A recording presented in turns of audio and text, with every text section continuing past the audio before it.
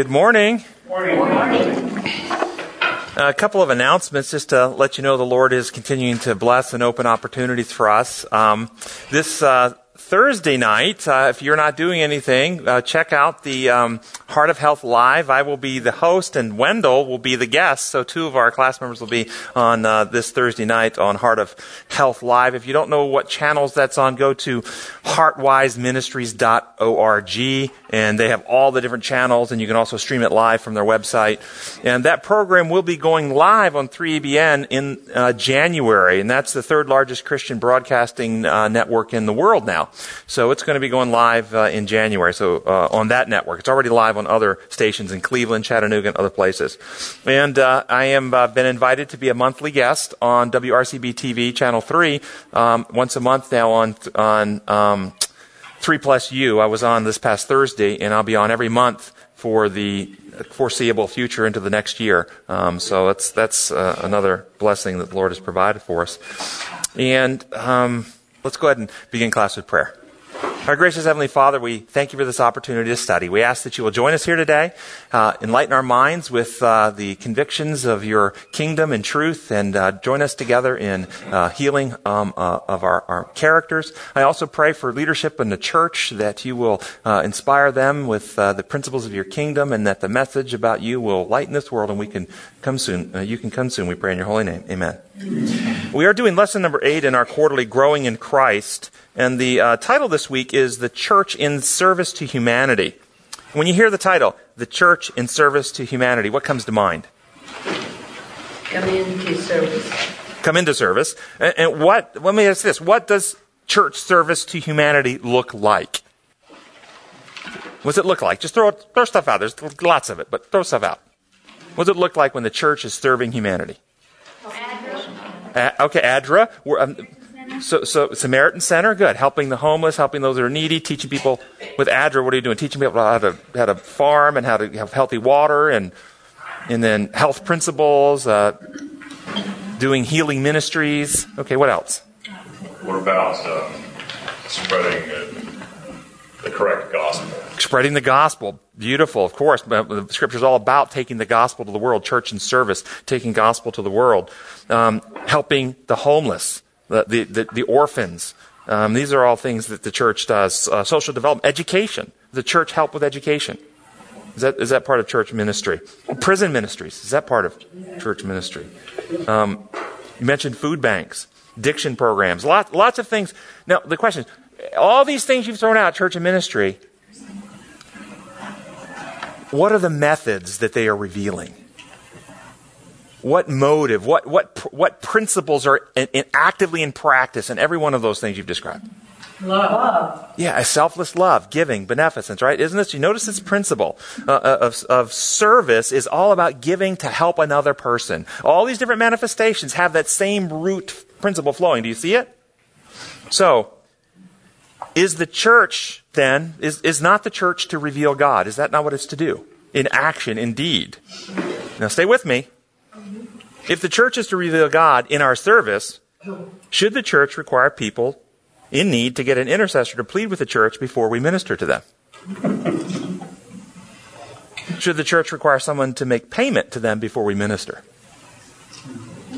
Should the church seek to punish those who refuse to allow us to minister to them? Why would such actions be inappropriate for the church to do? Especially if the church teaches that God needs Christ to intercede with him, that Christ needed to make a payment of his blood to the Father, that God will punish all those who don't let God save them. Why shouldn't the church do this?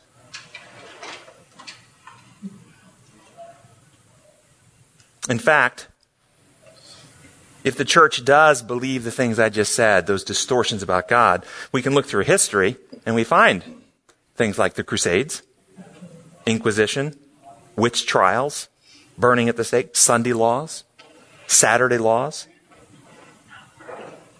Saturday laws, yeah. Political activism, aka modern day crusades. You don't think there's modern day Christian crusades going on? And these diversions, these things that divert away from the true ministry of the church, the Inquisition, the witch trials, the Crusades, the Sunday laws, the Sabbath laws, the political activism, can every one of those be presented as if the church is serving the betterment of mankind? Think that through. Think that through. What makes the difference in whether someone's serving the betterment of mankind? Oh, and conversely, how about all the other things? Preaching the gospel, healthcare, agriculture development, education, prison ministry. Can all those things be done for political empowerment and personal advancement? Yeah. So what makes the difference in whether the church is actually serving God's cause or the church is serving another cause? What makes the difference? Freedom. And any others? Motive. Oh, I like what you're saying. Motive, which leads to the method of our madness. I had a Methodist educator give a sermon once who was describing that he was leading a group of students back in the time of the Cold War into the Soviet Union. They were going in and they had packed a bunch of Bibles into their suitcase to take into the Soviet Union to give away. And as they were coming to the border crossing and they were going to have to go through customs there and be inspected, they were all the students started discussing, well, what do we say? Do we lie? Do we lie? Do we tell them we have Bibles? What do we say? And this Methodist educator said in his sermon, we cannot win battles for God by using Satan's methods. Brilliant. Just think that through. You can't win battles for God using Satan's methods. Isn't it brilliant? How often has the church gone awry because they want to do the right thing? We want to get Bibles. They need those Bibles. But they practice Satan's methods to achieve it. See, Satan is much more concerned about the method than the specific act. He doesn't care which day you worship on, as long as the method and mode of worship is forced, coerced, obligatory, like those who put Christ on the cross and wanted him down by sunset so they could keep that day. He didn't care what day. He cared about method, about motive, about principle of action, about what was going on in the heart.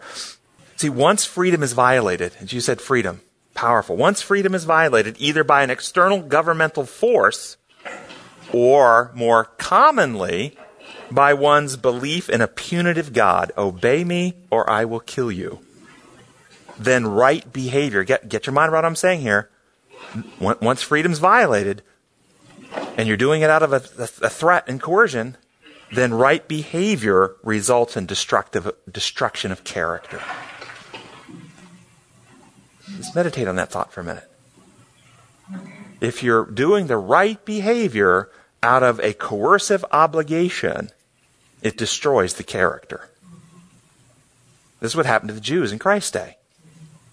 I mean, they were, Pharisee of Pharisees. They were doing all the right behaviors. But what was the method or motive for the behavior?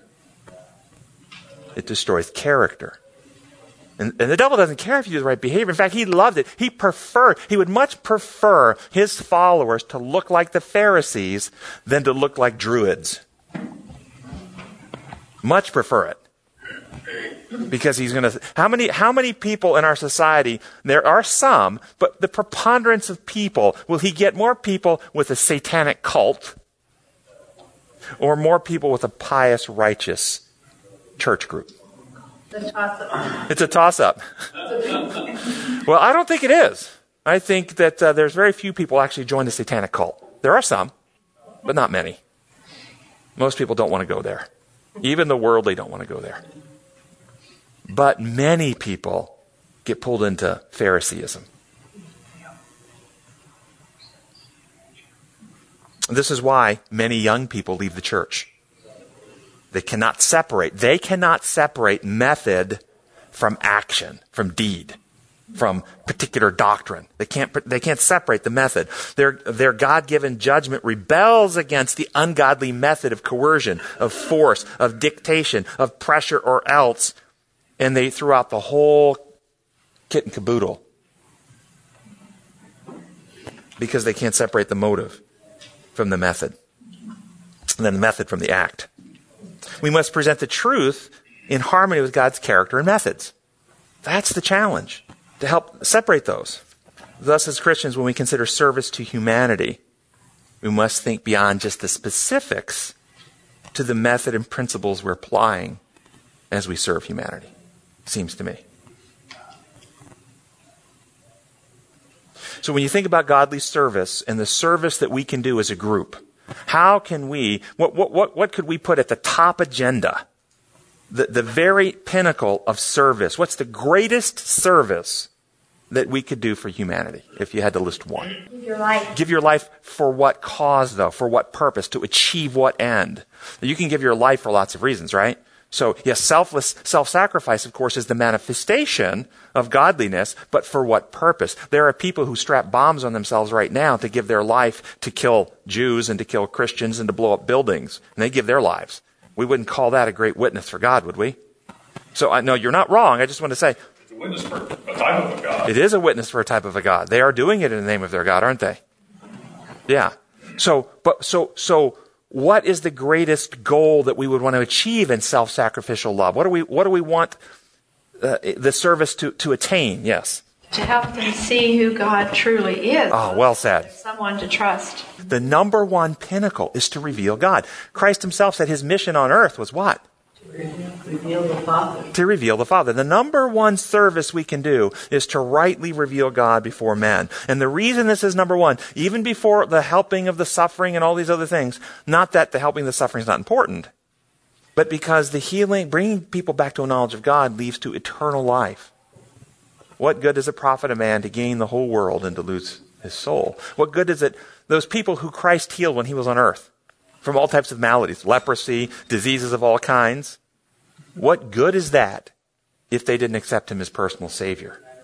They live an extra 35 years on earth and are lost for eternity. What good is that? You follow what I'm saying here?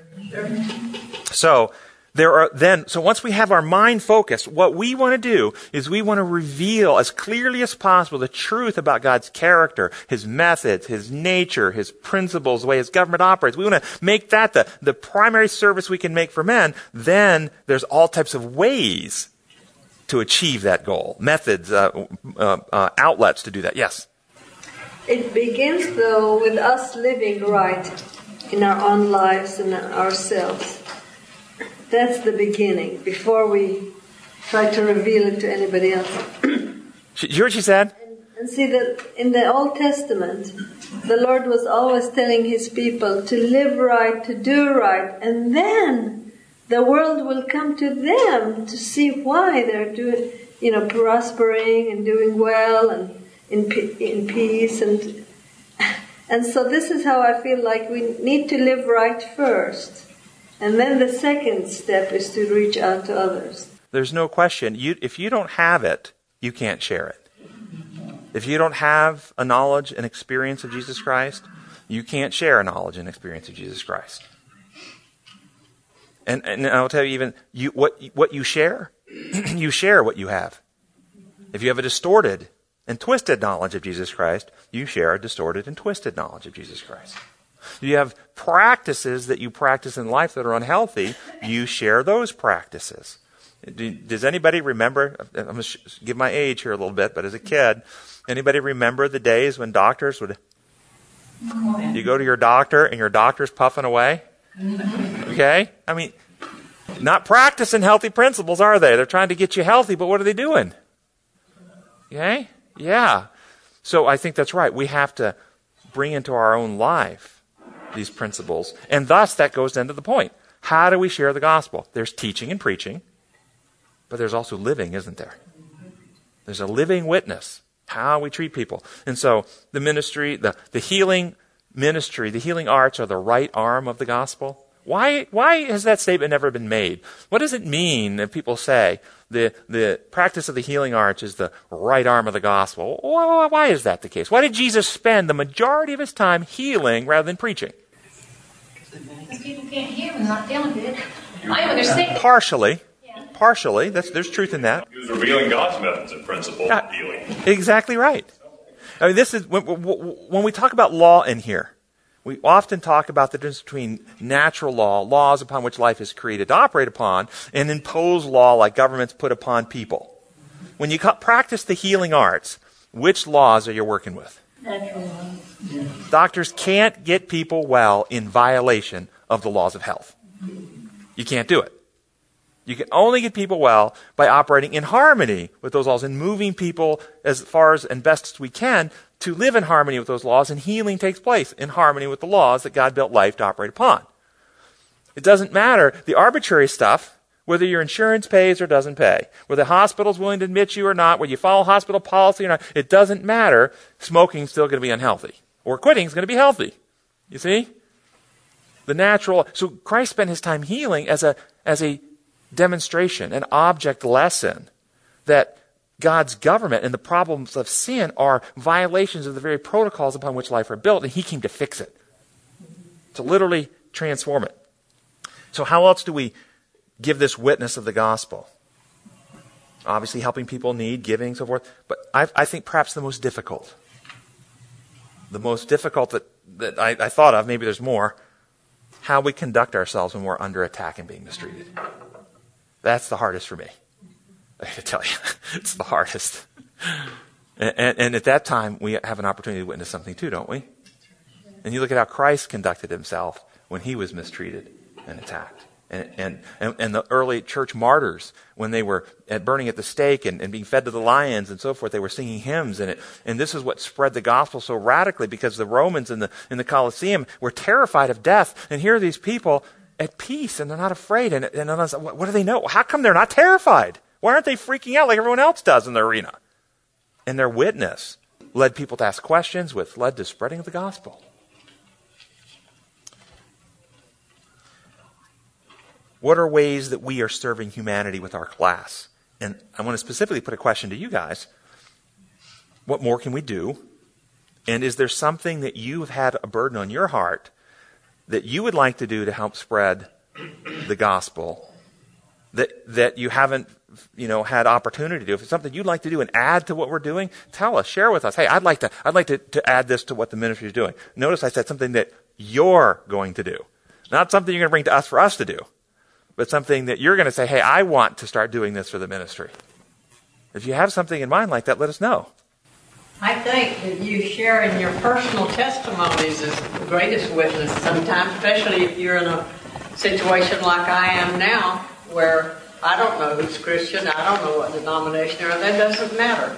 But if I can share with them things that have happened in my life and how God has led and helped through prayer, then to me, that's helping to spread the gospel. No, I love that. And in fact, this personal witness idea, it's been suggested, we're going to have the 3BN going live, as I mentioned, in January. We're also going to have the commercial time. We can put commercials on, our commercials. So it's been suggested that maybe we have a commercial where a person or two or three, because it's going to be 1 minute long, it can be very long, tells a personal testimony about how this class is, in this message, and this perspective is taken them from a place where they were not at peace to a healthy relation with God and restored their confidence in Christ. Maybe if somebody's interested in doing that, let us know. We're going to work on developing a couple. So that's great. Yeah. I can hardly put your book down. Okay. And I wonder, how can we get that? I'd like to give those out as a Christmas gift. We've got them right out here. Take some with you. Take some with you. That's what they're there for. If you need some more, let me know. Our class for local sharing, and I hate to say to our online people, this is not available to the people online. This is just available here locally. But we do have books that Could It Be This Simple that we have, that the ministry has purchased for that very purpose, for this class in our community to share. So if you need some, let me know. We actually have quite a few of them that we can distribute here locally. Okay, so yes. I have two things. One is we weren't meant to live in isolation, and it's very biblical to be in community and have a church family. And so I think, first of all, as a group, we need to be family and show love to each other. And then secondly, we need to actions speak so much louder than words. We need to act on what we're talking about and take it out into the community and let our actions speak louder than our words. Just like Jesus healed people and didn't preach as much, we should do and maybe talk. Not that talking is bad, but do more than we talk. I agree. So if you have some good ideas along those lines, how we can coalesce together and work together more effectively, I'd like to hear that too. I think it'd be very powerful, especially in our community here. I've got some ideas floating around my head, but they haven't quite coalesced yet. Yes? I'd like to see a discussion group start so that we can share what we're learning in Sabbath school, but you have so much to share with us it's hard to discuss afterwards. It would be nice maybe to, I don't know if the room is available afterwards or if we can meet another time or some other place. In fact, I even thought about asking to meet at the Collegedale Church in one of their Sabbath school rooms as a discussion group on biblical things or whatever, and somehow working our way back into the church that way. I think that's a great idea. I won't be there, but because not because I wouldn't want to be there, because I want you guys to talk, and I tend to talk too much. Okay, Right. Well, and you know something, we watched last week the class live, and it was very, very good. And Christy made the observation: there's a whole lot more class participation when you're not there.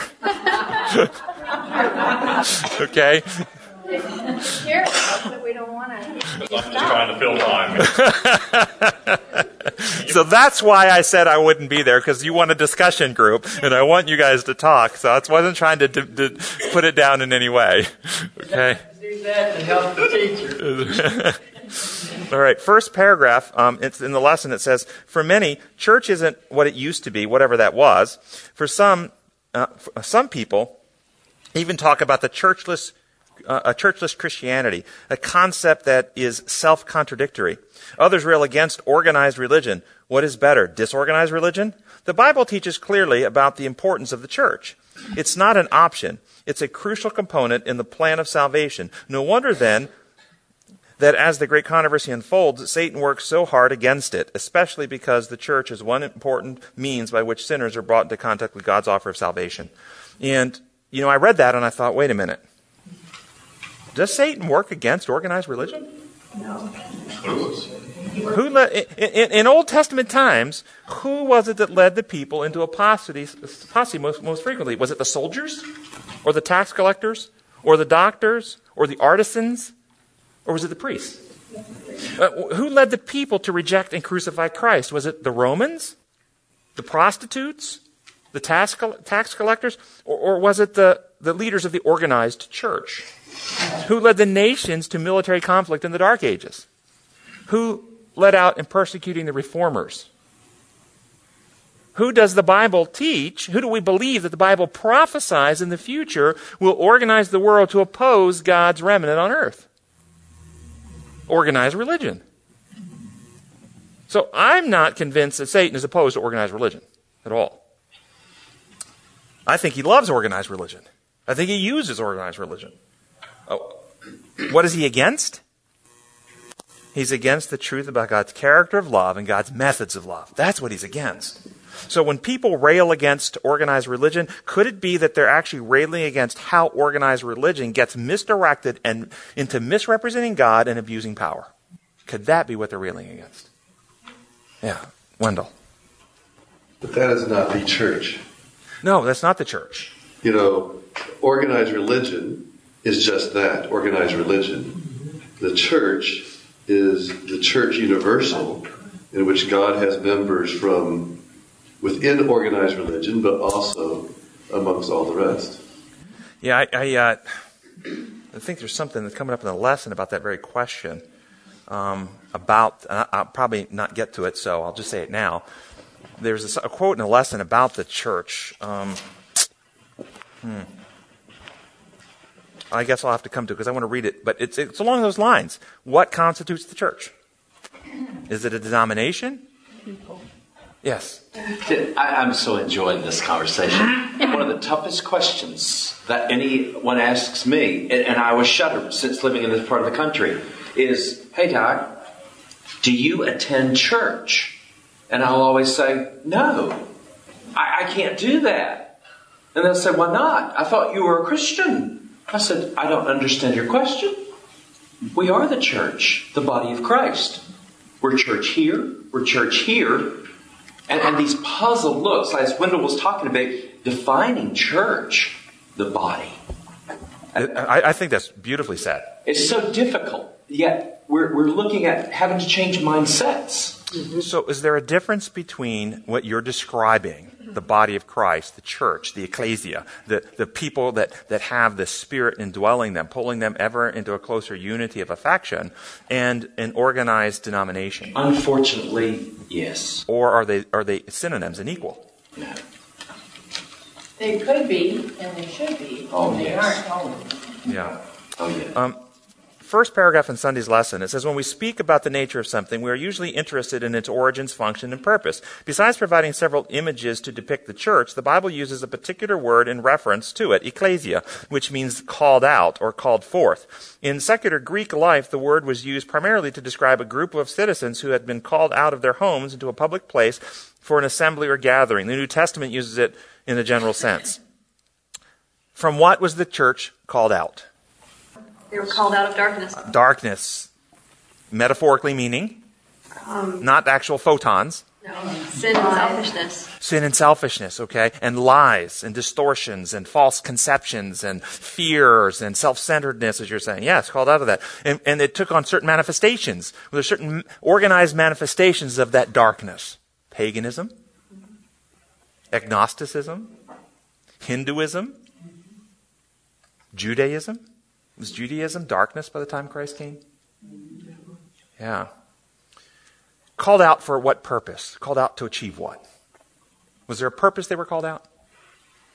For what purpose? To declare the praises of him who called them. And that Bible quotation means that we get together and form choirs and sing?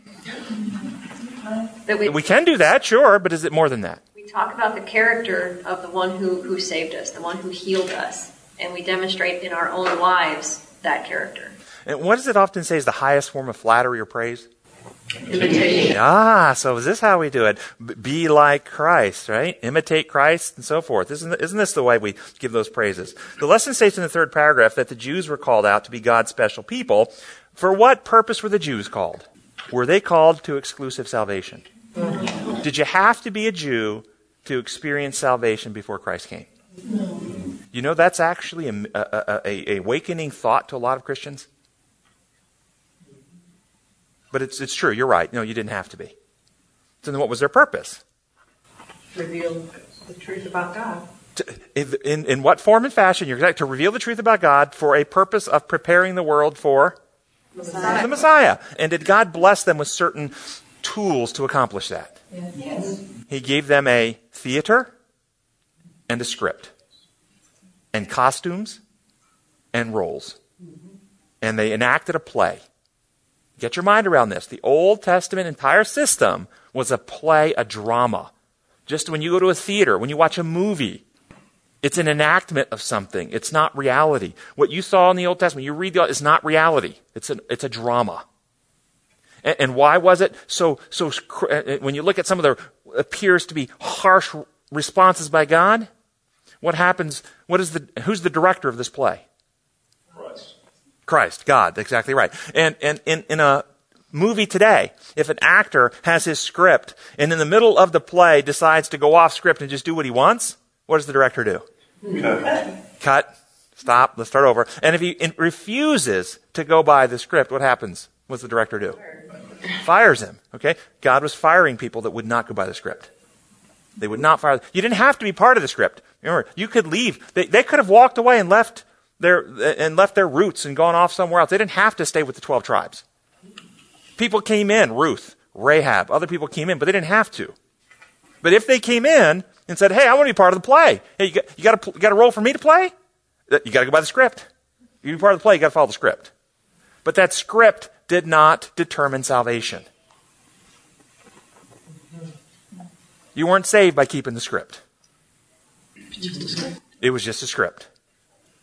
This is why in Matthew, Jesus said, if you had understood what it said, that I desire mercy, not sacrifice, then you wouldn't criticize the innocent. I desire or in Micah 6:6-8, with what should I come before the Lord? Should I come with 1,000 rivers of oil, with 10,000 lambs? Should I offer the firstborn for the sins of my soul? No, he has shown you, O man, what is good, to love mercy, to walk humbly, and to seek justice, love mercy, and walk humbly with your God. He was always wanting a change of heart. Always wanting to change the heart. And the script was just a tool to teach us the plan, pointing us to the day the Messiah comes to achieve what we couldn't achieve. It was just a script. So, but they were called. They were called by God, right? No question. They were his people. They were blessed with all these tools. Then what did Jesus mean then when he, 2,000 years ago, told those people with all those tools who were called by God for this purpose? He said to them that you search the world for a convert, and when you convert one over to this system, you've made him twice the son of hell.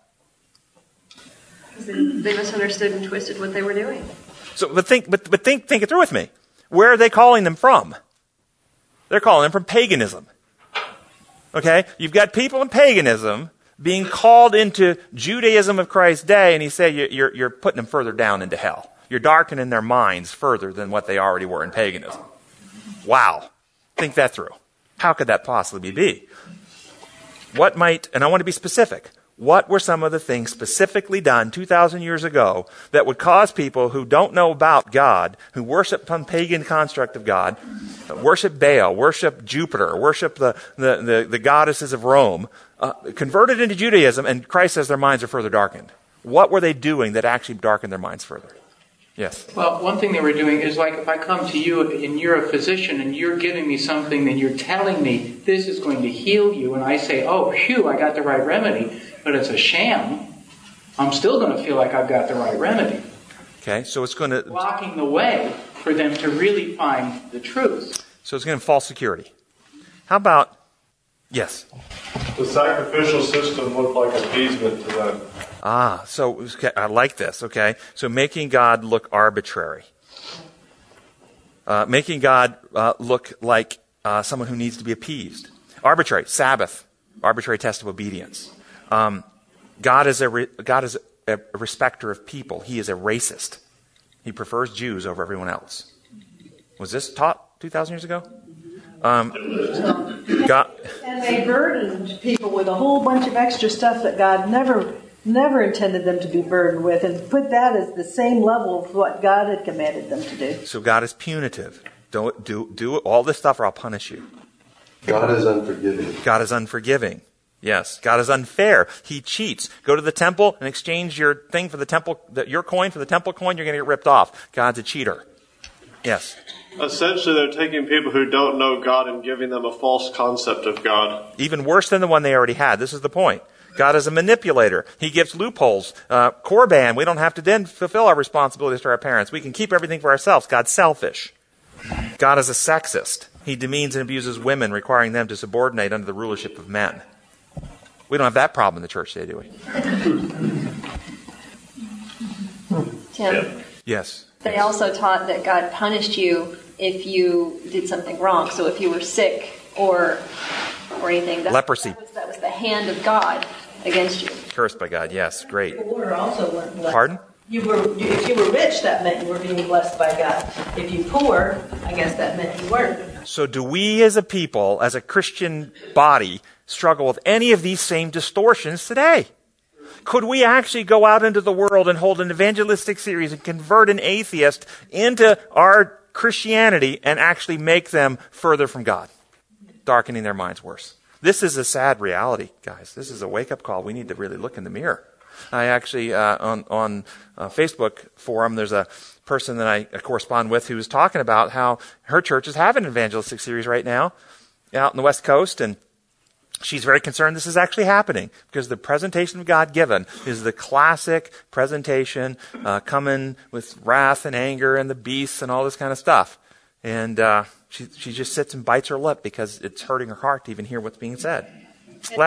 What about the gospel of prosperity that is so rampantly running through?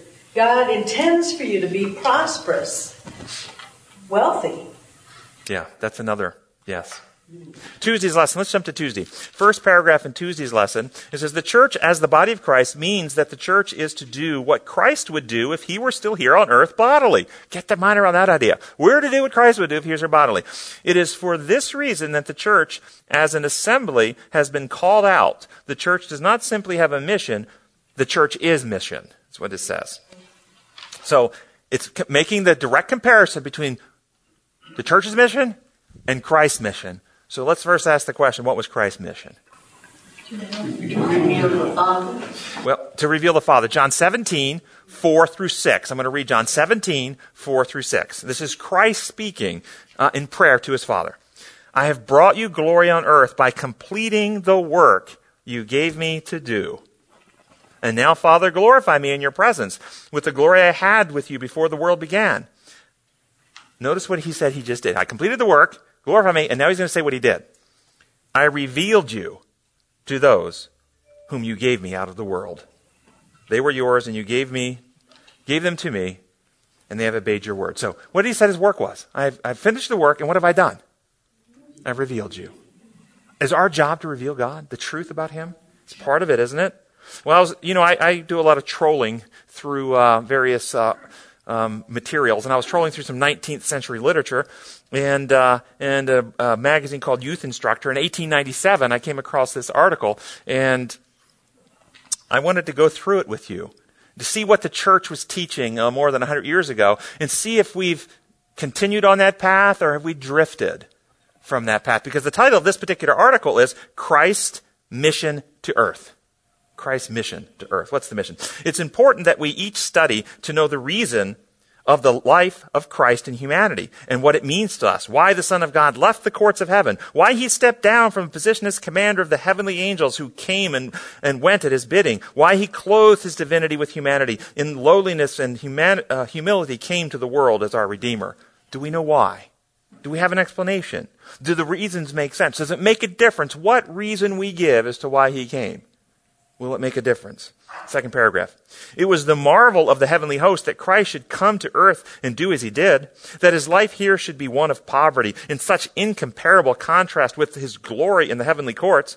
He might have come attended by the angelic throng, for the heavenly angels would have regarded themselves as honored to be his bodyguard in serving and worshiping him. But we read that though he was rich, yet for your sakes he became poor. Christ's entire life was one of self-denial. He received of his Father that he might impart to others. What's being described in that? Is there a law being described right there? Can anybody tell me what that law is? God's law. And what God's law, and what's being described? Flesh it out. Circulation. The law of giving, the law of beneficence, the law of circulation, the law of love. Love seeks not its own, or love seeks not itself. It's the law of giving. Yes, he received from the Father in order to impart to others. Impartation. The man who waters himself will be, what's that passage in Proverbs? The one who gives water will also have his thirst quenched. Yeah. Giving we receive. The more you give, the more you shall receive. And what did Christ, in receiving from the Father in order to impart, what did he reveal about his nature, his character? Who did he reveal? Was it necessary for the earth and for even the angelic host in heaven to see this revelation of God's character in Christ? What does it say in Colossians 1? It says that all things in heaven and in earth are reconciled to Christ at the cross. Did you realize heavenly things were reconciled at the cross? Something needed to be. So next paragraph. Before the universe of heaven, Christ condescended to take upon him the form of humanity and stand among the lowly ones of earth, that he might reach them where they were, and by precept and example teach them that though among the poor and oppressed, they might be pure and true and noble. Why did he become human? To reach who? Why was it necessary for him to come down to our level? There's an old song, he came down to our level because? We could understand it. Because we couldn't get up to his, right? Yeah, so we could understand him. Once Adam sinned, could we comprehend what God was truly like without him coming to reveal it? It was beyond us at that point. We couldn't do it. So he came to show us the reality. He came to reveal to the world that the life and character need not become, get your mind around this. Think if you think this is true. Think if Christianity actually says this today, or does Christianity says, you know what, there is no victory over sin. you'll continue to sin. Sin you'll continue to live in until the day Christ comes. Listen what this says. It says, he came to reveal to the world that the life and character need not become contaminated amid poverty and lowliness. The lily that rests upon the bottom of the lake may be surrounded with weeds and unsightly debris, yet unsullied it opens its fragrant white blossom to the sunlight. It strikes its channel stem deep down through the mass of rubbish to the pure sands beneath. Refusing everything that would defile it, gathers to itself only those properties that will develop into the spotless, fragrant flower. Do we believe that this is possible for us? That we can live in a world with all types of rubbish and defilement and sin around us, and we can sink our heart into Christ and draw from Him purity and holiness to live a victorious life? Or do we believe that it's commonly taught that no, you can't have victory, you can't have transformation of character, you can't have purity of heart, you will continue to live in sin, you can only get legal pardon stamped by your record book in heaven? Do you see the big lie of penal substitution? It's all about a legal process happening in a heavenly inquiry going on over your record books while you continue to live a destructive life. It's really warped. The gospel message, if you read the whole scripture, it's all about a new heart and a right spirit and the mind of Christ, having the heart circumcised, having the heart of stone removed, the heart of flesh put in, writing the law upon the hearts and minds. The old is gone, the new has come, recreated, reborn, regenerated. Everything is literal, transforming, renewal, recreative. Do you believe it, or have you gotten so dull that we just think that's all metaphorical, pie in the sky, wish for another day? Continuing on. We would ask you, young men and women, will you accept Jesus Christ as your personal Savior? Will you consider the life of Christ? He was a life of perfect obedience. His was a life of perfect obedience. He came to live the law of God in human nature. Well, what's that mean? Now think this one through. What did Christ reveal in his life about God's holy law? Is the obedience of Christ different than that of the Pharisees who prided themselves on obedience to the law? Were they proclaiming obedience to two different laws? Were they proclaiming obedience to two different laws, or were they proclaiming to both be obeying God's law? But was there a difference in what you saw in their obedience? What was the difference? This is critical. This takes you right to the heart of it. Yes? Of the heart, the mouth speaks, or the life lives. And so he truly was in union with God, and they were not. I'm going to suggest to you that they both, Christ not only advocated living the law of God, he actually lived the law of God. That the Pharisees proclaimed and advocated living the law of God, but they actually were living the counterfeit, Satan's distortion of the law of God. And we'll get to it a little bit further here. Next paragraph. It says, the subject of obedience involves eternal interest. Through his misrepresentation of God, Satan had made the law appear as arbitrary, enforced by God to keep his creatures from higher education in the knowledge of good and evil. Think that through.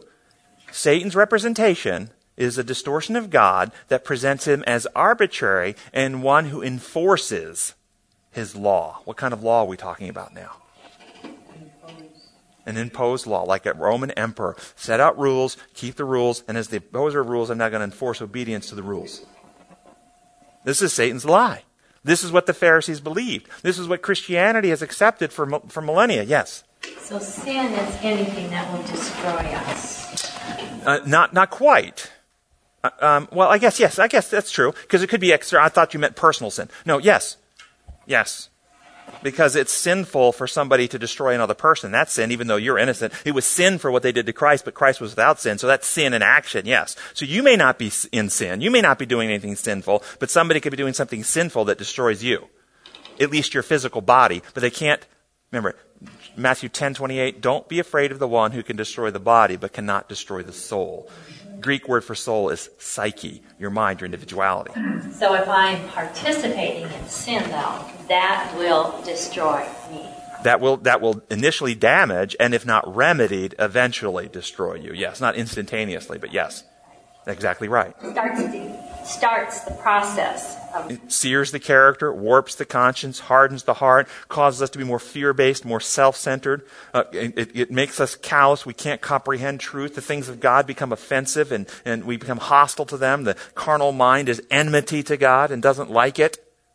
Okay, so yes, it actually warps us to the point that we would spit in God's face and try and crucify him. And Tim? Yes. I think of marriage, and I think the Bible uses the term marriage a lot because it helps us understand. I'm married and I can obey the rules of marriage. I can be there in body. I can do all the right actions. But if I don't love my husband, and then if I love him, the rest of it doesn't really seem like rules. It seems more like this is what I'd like to do to make him happy. This is what I'd like to do to take care of him. And further, when you love him and you make a mistake, there's no harm. Because it was innocent, there was no evil intended. Trust hasn't broken down. There's grace that covers that. Human mistakes are not injurious when it's done in love. Oh, you know what? I got the wrong. You wanted me to pick this up. I got the wrong one. But thanks for stopping for me. We have to take it back, but I mean, all kinds of mistakes, right? Drop the glass and break the thing. All kinds of mistakes. When our heart's in love, though, we overlook that, don't we? Yes. Okay, keep going. It was this knowledge of evil that the Lord did not wish our first parents to obtain. He wanted them to be, and what was the cause of that knowledge of evil? Misrepresentations of God. It was this knowledge he did not want them to obtain. He wanted them to be wise through understanding only that which it was in their happiness to know. But by the disobedience of Adam, the floodgates of woe were opened upon our world. It was then that Christ offered himself as man's substitute and surety and consented to come to earth and meet the tempter who, through falsifying the character and purposes of God, had caused the ruin of our first parents. What caused the ruin of our first parents? Notice, lies about God. Who did Christ come to confront? Notice, he came to do battle with whom? Satan. Christ did not come to appease his Father, to do battle with God, who's a righteous judge who must punish and stand between us and wear him down or ward him off. That is not why he came. The Father was in the Son, reconciling the world to himself. Christ was the Father's means, avenue, and vehicle through which the Father could achieve the Father's purpose in saving mankind. The Father is for us. Wendell. Going back to your text of Matthew 10:28, who is the one who is able to destroy body and soul in hell? Yes. It is not God. And that, go ahead. I agree with you. Go on. It is the devil who, through lies and distortion, is able to destroy us. I would even make it more personal. The one who's able to destroy your soul is you. The devil's the one who tempts you and leads you astray and does all the things to get you to do it. But ultimately, the devil can't do that without our consent.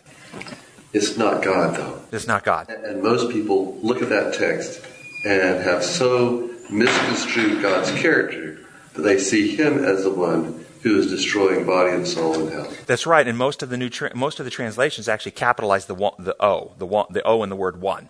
So they make it actually your mind to go that. We got to move on. Okay, Adam received the commandments of God. Notice, Adam received the commandments of God. Really? What does that mean? And disobeyed them. He received the law of love. And the commandments are the law of love. That's what it is. And in this, he became disloyal to God and dishonored him and was classed as one with the first apostate. In yielding to temptation, he forfeited the light in favor of God. Well, what's that mean? Well, what does forfeit mean? In tying weights on his legs and jumping in the ocean, he forwarded the light of the sun in the favor of oxygen. That's what it means. In choosing to deviate from God's design for life, he forfeited. He took himself to a place where those blessings were not available to him anymore. He forfeited them.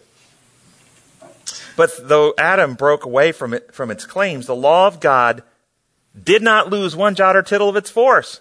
The Lord did not change one precept of his law in order to meet man in his fallen condition. Why not? It can be changed. After you jump overboard with weights on your legs and you're floating down through the ocean, the law of respiration doesn't lose one weight of its force. Does it? In fact, you become more acutely aware of how forceful it is. This is God's law. Life is built to operate in harmony with it. Deviations from it have a destructive power over us that we can't remedy ourselves. This is why Christ came. But in order to meet its claims, the Lord made an offering for sin in the person of Jesus Christ, thus demonstrating to the world the immutability of the law. What does it mean, meet its claims? What are the claims of the law? What does the law claim? What does it require? What does it demand? What does the law of respiration demand? This is very simple. So this is out of a book called Desire of Ages 762. I thought it said it nicely. It says the law requires righteousness, a righteous life, a perfect character. And this man has not to give. He cannot meet the claims of God's holy law, but Christ, coming to earth as a man, lived a holy life and developed a perfect character. These he offers as a free gift to all who will receive them. His life stands for the life of men. Thus they have remission of sins that are past through the forbearance of God. More than this, Christ imbues men with the attributes of God. He builds up the human character after the similitude of the divine character, a goodly fabric of spiritual strength. Thus, the very righteousness of the law is filled in the believer of Christ, and God can be both just and the justifier of him who believes in him. Do you see what's being described here? Substitution. Substitution for what purpose? What's actually being achieved? Restorative healing. Christ came to develop in a human brain the perfection of godly character that no human could do. And now his life is the life of man. Adam in Eden, all human life directly an extension of Adam's life in Eden. Eve was an extension of Adam, taken from a rib. All human life extends out of Adam. Christ came and tied in to that tree, that life tree. And Christ overcame the infection of sinfulness that he took upon himself. Even though he knew no sin, he became sin. For what purpose? For achieving human perfection. He achieved it. He achieved human perfection. None of us did. And thus he becomes the source of salvation. It says in Hebrews chapter 5, verse 8, that once he was made perfect, get your mind around that. Once he was made perfect, he became the source of salvation for all who obey him. Once he achieved this, human perfection, then the Holy Spirit takes what Christ has achieved, reproduces it in us. It's no longer I that live, but Christ lives in me. I'm suggesting this is a reality, guys. It's something you can partake now. That you can, as Peter says, be a partaker of what? The divine nature.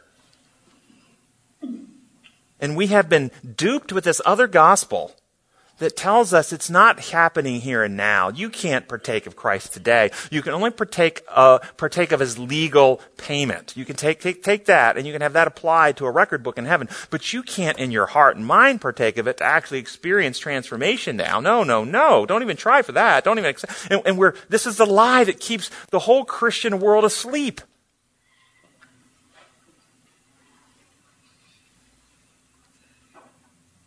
And so a couple scriptures to support this whole construct. We already read John 17, 4 through 6, that Christ came in his mission. We're talking about the mission of Christ to reveal the truth about the Father.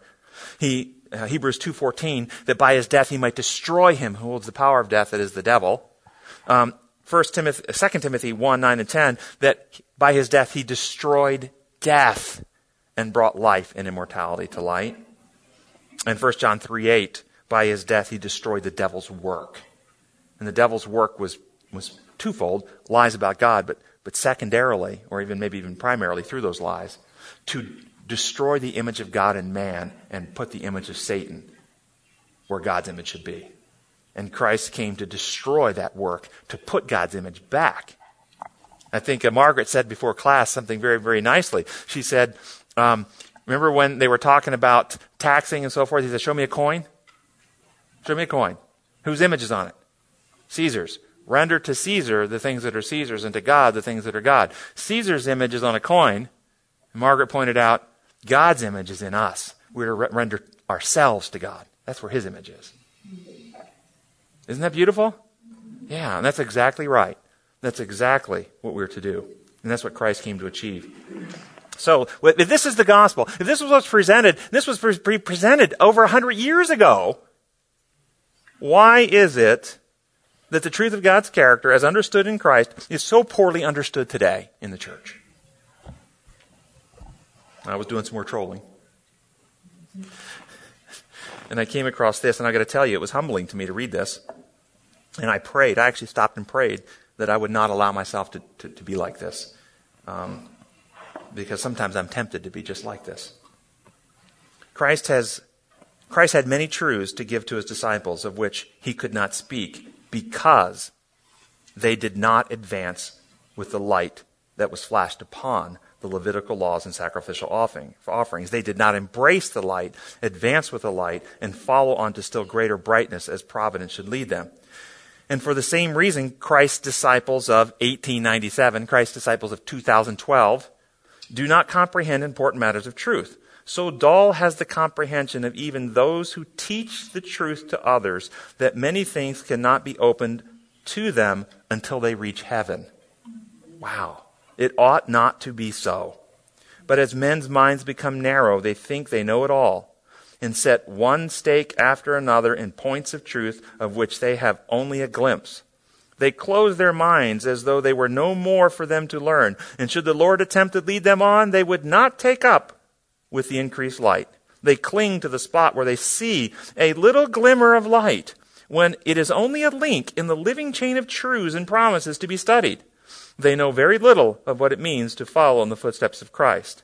The harmonious relation of truth, like links in a chain, will just as fast as the mind is quickened by the Spirit of God to comprehend and in humbleness of mind appropriate it, be dispensed to others.